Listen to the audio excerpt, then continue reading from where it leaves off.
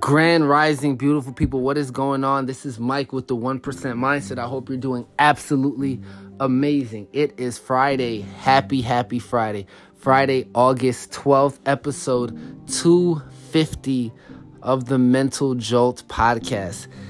Man, this is a celebration. First and foremost, this will be my last episode of the summer season of the Mental Jolt podcast. And the plan is to come back in the fall, bigger and better, more rejuvenated, more excited, with just brand new content and information that really can spark the mind. I want to take the next couple of weeks to really just read and really experience life in a major way so I can come back with a ton of value, right? I think that in order for me to really continue to provide value, you learn and then you have the opportunity to teach.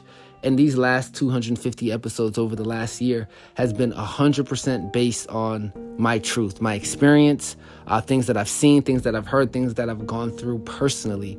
And I've used that to project and hopefully provide so much value of content over the last year plus based on what it is that I've gone through.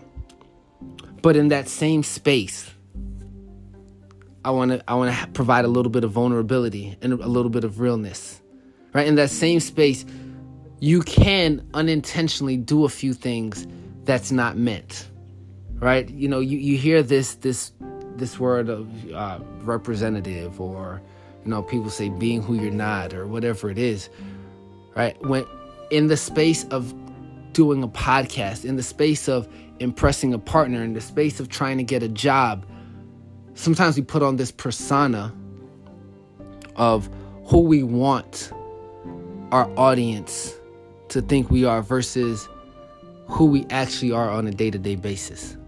I think everyone has done that at some place, some point, and at some time, right? For whatever the reason is. And I've always said to myself that, if you're going to if you're going to do something, you want the person to make a decision based on truth. You want the person to know exactly who you are, what you stand for, what your values are based on truth. And it's in that truth that will allow you to have longevity in a space and a place of richness with those set individuals or individual. Right? I have to admit, every single podcast that I've done, I've never, made up a fake story. But what I have done is I used a story to prove a point, even if the story didn't 100% match up, just to give perspective.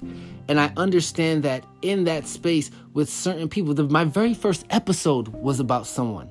It was Shedding. The name of it, I believe, was Shedding, but it was about someone and the experience I went through. Now, am I still cool with this person? Yes. If he heard it, did I tell him how I felt exactly? Absolutely. But does that mean I should get into details of that story? Maybe not. Right? Because it may actually hurt. Or it may have happened in confidence or in a vulnerable moment that may not necessarily should be shared. Now, in terms of privacy and stuff like that, I've never used anyone's name, but the fact is sometimes you have to put boundaries in place to not only protect you, but to protect other people. You have to be you have to understand that in my space of trying to look good, trying to prove a point, it may not necessarily have been the platform to share what I was going through in a public setting. Some things could have been said in confidence. Right? Some experiences people probably shouldn't know about. And again, I'm not saying that I've ever used names. I haven't. But I was hit with a reality check that, sometimes it doesn't feel good. And I understand that because in me trying to prove a point, I became someone I'm not by sharing information of a situation that people may not necessarily would have wanted me to. And that's not necessarily who I am. But I did it for you guys. Right? I became something I'm not. And so often we have, we do this in different spaces, right? It may, you can say, oh, that's not me. If I'm meeting someone, like for me, I say, if I'm meeting a woman hypothetically, right, I'm going to say I'm going to be me, right? Because that's all I can be. But does that mean if I'm looking for a job, is my resume a little beefed up? Do I like oversell myself? Yes. Could that be based on 100% truth? Maybe not. So in all areas, we tend to do this, whether intentionally or unintentionally, but it's something that we get to check. You get to check yourself in order to see how are you showing up? How am I showing up in every situation, every single time? You got to ask yourself that. How are you showing up? How are you showing up around other people? What do you really want them to know? And who exactly are you? Are you so lost in this person that you don't even know who you are? When you don't check yourself enough, that's what happens. And then you start to get so caught up in this lie that you start to believe it sometimes. Now, I'm not saying that you don't sell yourself. I'm not saying that you don't put your best foot forward. Right? But you as a person, you got to know who you are. And sometimes that's even setting boundaries around certain things. Like, hey, Mike, if I'm doing this podcast, I can go through a story, or I can prove a point, and I don't necessarily have to use a story. Or I can be so broad that it wouldn't, a person listening to my podcast, if it's about them, they would have no idea if it's about them. Right? That's a boundary that I can put into place. Right? What does that look like for you? Where are your boundaries? Right? Who are you trying to be and why?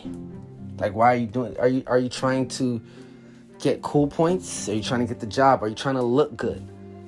Some human functionalities, and I'll say this really quick. We tend to go into default.